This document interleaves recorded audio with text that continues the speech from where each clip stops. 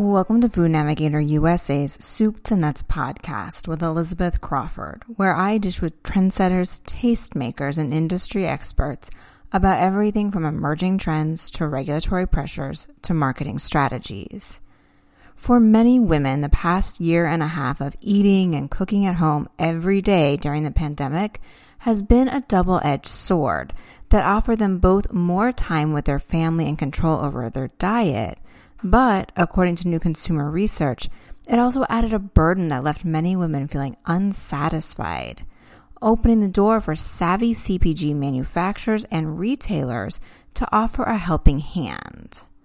According to Murphy Research's recently released first quarter State of Our Health report, while nearly all Americans stopped or dramatically reduced dining out during the peak of the pandemic, only women actually cooked at home more. And while there are desirable aspects, for the most part, they weren't happy about it. In this episode of Food Navigator USA's Soup to Nuts podcast, Sarah Marion, the cultural anthropologist who leads Murphy Research's State of Our Health report, explains that the seemingly small insight could have an outsized impact on how food and beverage manufacturers innovate and market products going forward.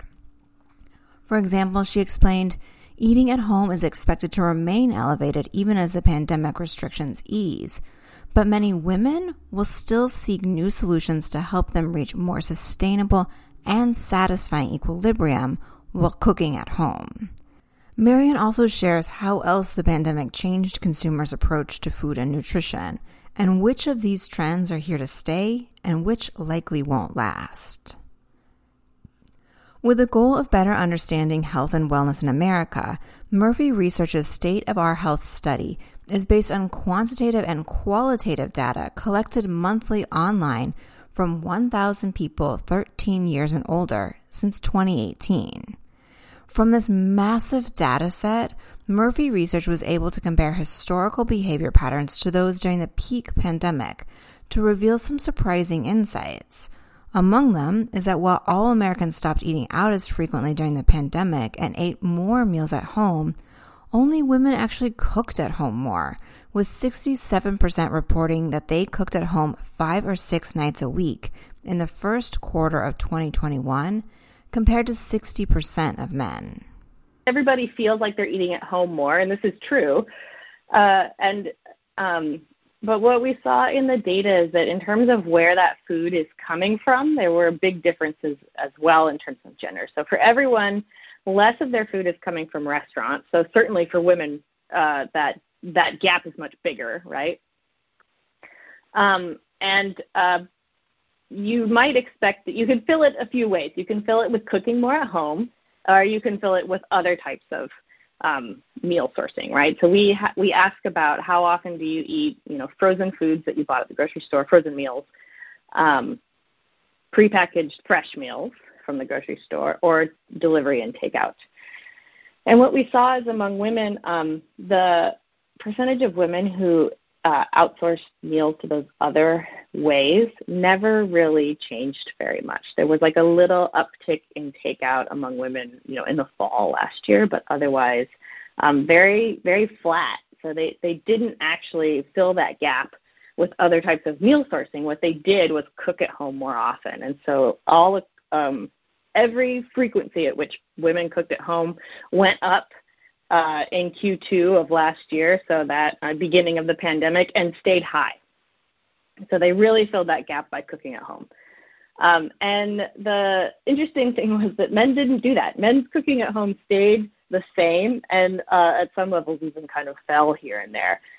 And so, again, they never stopped dining out as much as women did, but they did make up for that gap with more takeout, more frozen meals, more prepared meals from groceries. So they didn't cook anymore. And that was surprising to me because I have interviewed, now hundreds of people about what they eat and how they eat for health.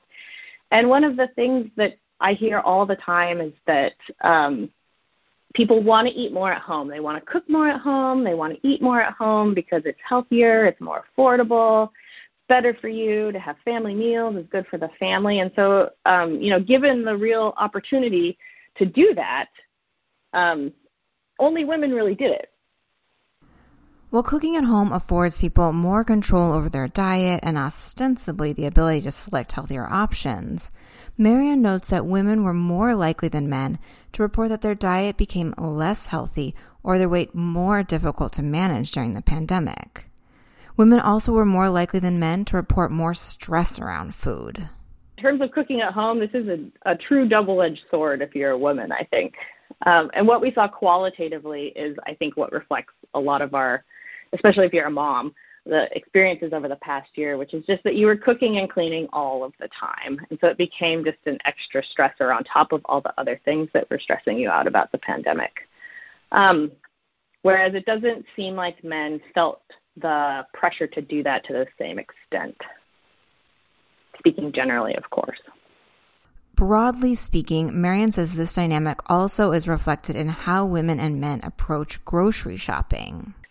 To me, this kind of fits within broader patterns of how men and women feel like they need to use their time in terms of food in particular. And so it kind of reflects to me the similar patterns you see in, like, for instance, grocery shopping, where women are more likely to be kind of the main grocery shopper, and they're also the ones that are more likely to spend more time in the store, right? They browse, they look for the best prices, they compare brands. They have a lot more going on in terms of the, like, mental load of what they need to buy and pleasing the rest of the family and planning for the future, whereas men take the grab-and-go approach. And it's not like they are not shopping planfully, but they don't feel the same kind of need to compare all the brands and do this mental labor that women feel like they're supposed to be doing, because it's, you know, their job to take care of the family budget as well as the nutrition. And what I've found in the past is that that's not really a gender thing. It's actually about who's the primary shopper. So if it's a man who's the primary shopper for the household, he's doing all of that work, that mental work. But it's just more likely to be a woman, and, you know, the woman is also of the household is also more likely to be taking over more of the cooking. And so I think that there is a kind of a greater feeling among women that this is what they're supposed to be doing. And so here we are, we can't go out to eat. I'm supposed to be cooking more at home, and so they do. And it becomes a thing that they're supposed. It's almost like a should, right? Whereas men don't feel the same need to kind of, it's like almost a compunction, right? To them, it's worth it to save time by increasing their outsourcing elsewhere. It is not worth it to spend more time cooking at home. Whereas for women, it's worth it for whatever reason. It's because it saves money, because it's better for everybody, because they don't want to be eating frozen meals all the time. It's just kind of a difference in how you feel like your time is worth and what's worth spending time on that I think is different between men and women. Again, that is my hypothesis. After speaking to many people, a theory. That said, as it becomes safer and easier to eat at restaurants, both men and women will take advantage of the variety and convenience that they offer. However, Marianne notes because of the extra practice cooking at home that many women gained during the pandemic, they're more likely to continue to cook and eat at home, reserving restaurants for more special occasions. We are seeing dining out increasing a little bit, but as you might expect, it's going up faster among men than among women. I think that women are excited to dine out again. That experience of both being, like, cooked for and cleaned for is really appealing after doing it for so long. But at this point, they have a lot of habits that they've been doing now for a whole year. So these are well-established habits. A lot of people talk to me about how their cooking repertoire has gotten bigger, and so they now feel more skillful in the kitchen. So there are some habits there that are good for CPG and for food retailers.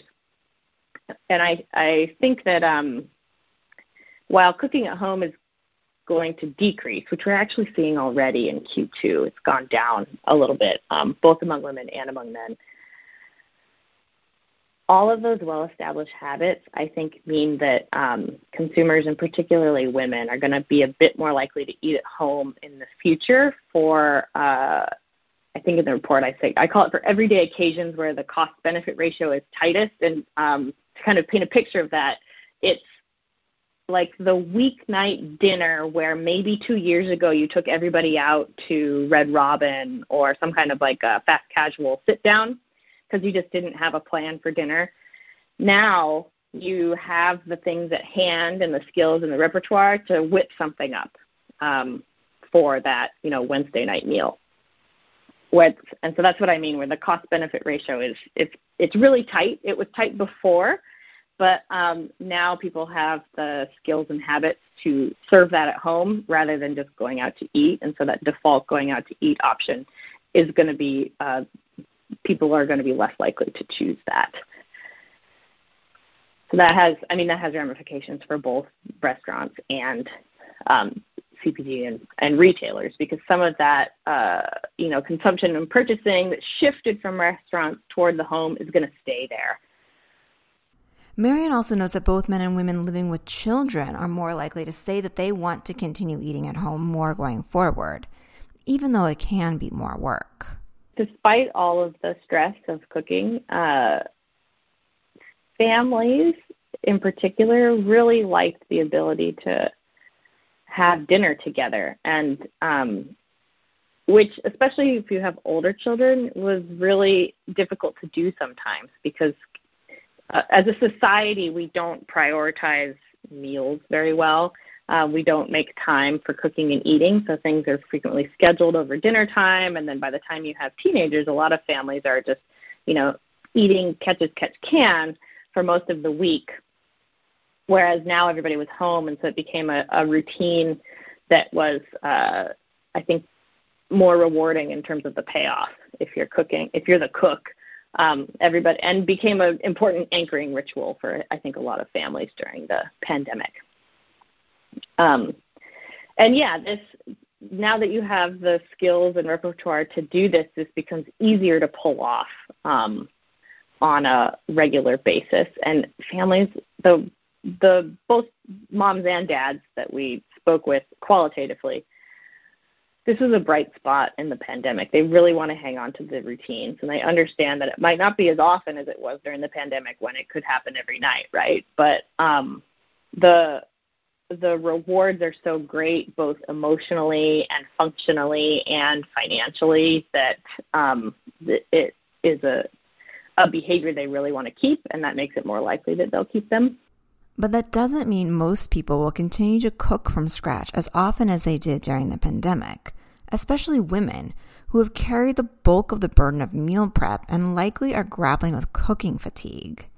Rather, Marianne says consumers likely will look for easier, fully or partially prepared meal solutions at the grocery store, which is where the opportunity is for food and beverage brands to offer new solutions and earn loyalty. I suspect that people are not doing the Rachel Ray whip up a dinner in 15 minutes. I think that what they're probably doing is a combination of things, right? Like now they keep a stash of emergency meals on hand, which might be a frozen pizza. It might be like a frozen bag of meal thing. So you get that out, and then you put together a side dish. So it's like half cooked, half convenience. I suspect that is what these dinners will look like. And that's what I mean by the products that can deliver on that kind of partly homemade feeling, where you're not providing the whole dinner necessarily, but you're providing like the hard part or doing half the work. That's what people looked for during the pandemic, and I think what they will continue to look for now that they know that it's important to have a stash of these things on hand.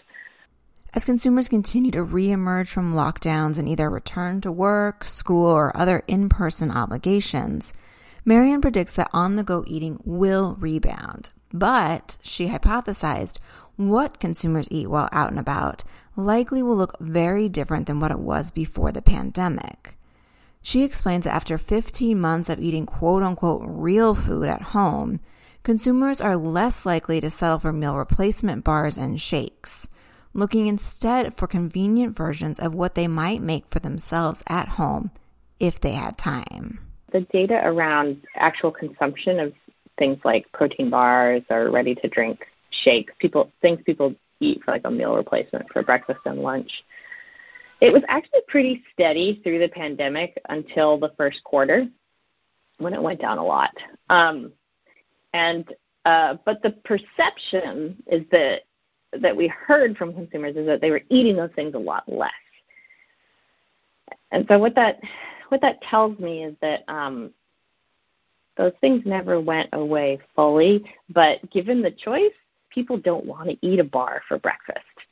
They just never had the choice before, right? They don't want to eat a shake instead of a meal. They would, if they have the time, they'll make a real breakfast and a real lunch. Real is in quotes, right? It can be whatever you like, but we heard a lot of oatmeal, people making eggs and toast.